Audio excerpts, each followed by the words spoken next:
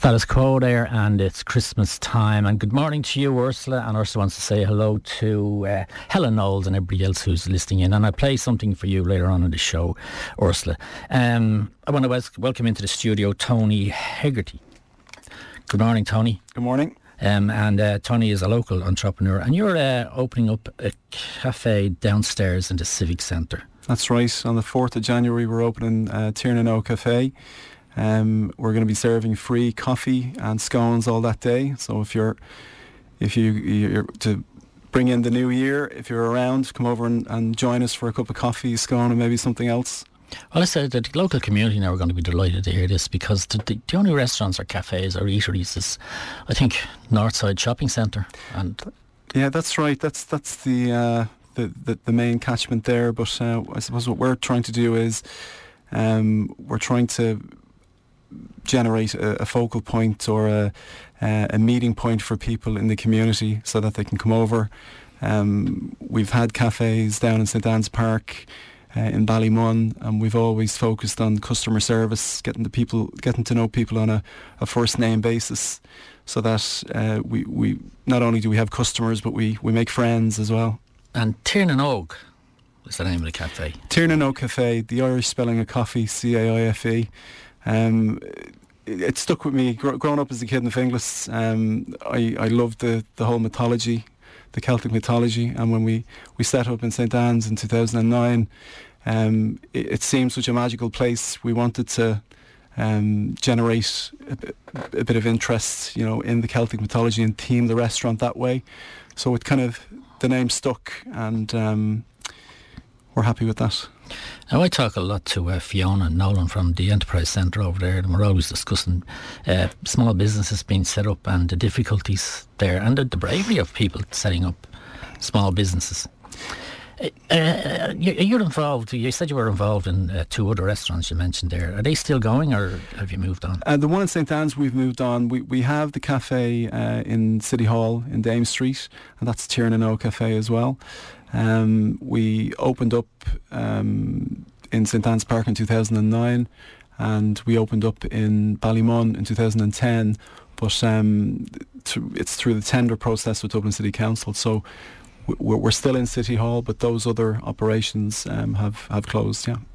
And the one downstairs, we'll stick to that. As I said, the local community is going to be delighted to hear about this. What sort of business are you hoping to take in? Are you going to aim towards the business, no, not the business, the organisations that are here at the moment, or will you be looking for passing trade? We're looking for passing trade. We want local people, people walking up and down the street every day, making it part of their daily routine, making us part of their meeting with friends, meeting with family. Great facility here in Coolock, and certainly needs to be. We'd like to offer, the public a good, healthy food offer, proper barista-made coffee, and add a little bit of value as well.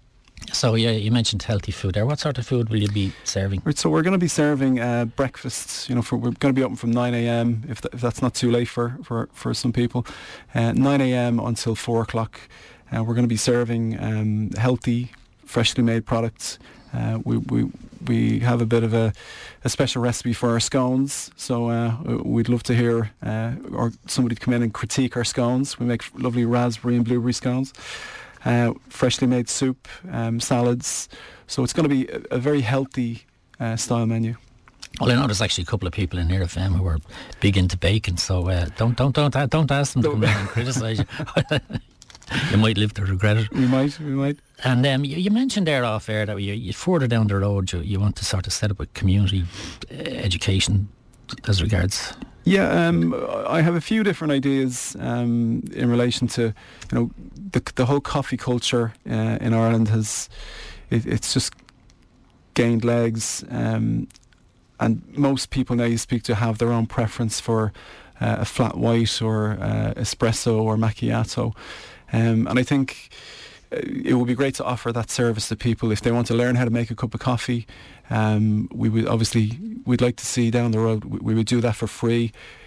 people coming in, and if they have a special skill that they want us to, if they want to add a bit of value, that's what we're looking at. Yeah.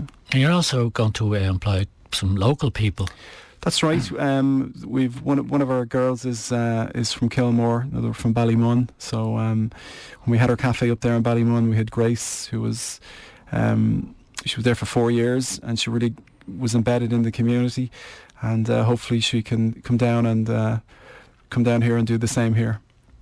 And hopefully with a bit of luck further down the road, you might find yourself in a position where you have to take on another couple of people. Yeah, I think initially we've 2 staff that we're going to employ, and then during the summer we plan to put some seats outside, and we might have a few cookery demonstrations or various things like that. So we're hoping to employ a few more people there as well. Yeah. So this is you're aiming towards the community. You want this to be a focal point for the community. We'd like this to be a meeting point for the community, and as I said, you go into a lot of restaurants, a lot of coffee shops now, and you don't even get eye contact from people. I think we're missing something from a service point of view. Like, it might be a little bit romantic to kind of think that you can go in and people know your name, but I don't think it's too much to ask.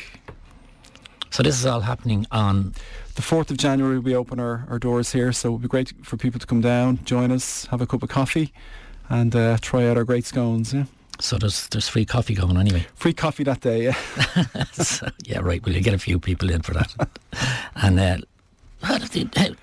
there's difficulties in actually setting up a business. I mentioned earlier on there are some pitfalls, and are you nervous about setting up this, or I think you're fairly confident? You always have to be wary of setup costs and running costs.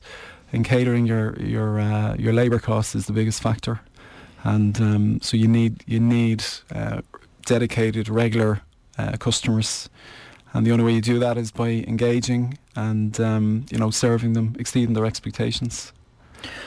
Right, and this is all happening on January 4th, so drop it in for your free coffee. Is there websites or contact numbers? Or yeah, the website, it's in Irish, so it's www.tiernanog-cafe, the Irish spelling of coffee, CAIFE.ie. Cafe, that's CAIFE. Yeah. That's the Irish for coffee and cafe. Yeah. It's very good, very clever.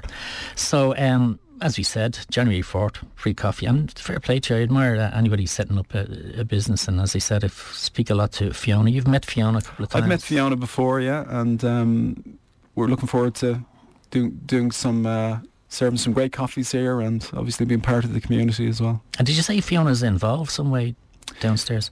I believe from the catering, we're looking after the catering side of it. But Fiona is helping us in relation to sourcing of some people as well for staff. Right, well, maybe we'll talk to Fiona further down the line, and that's January 4th. That's not so long away. No. So you're looking forward to it? Looking forward to it. Hopefully we can brush off the cobwebs of Christmas and get into the new year with a bang, yeah.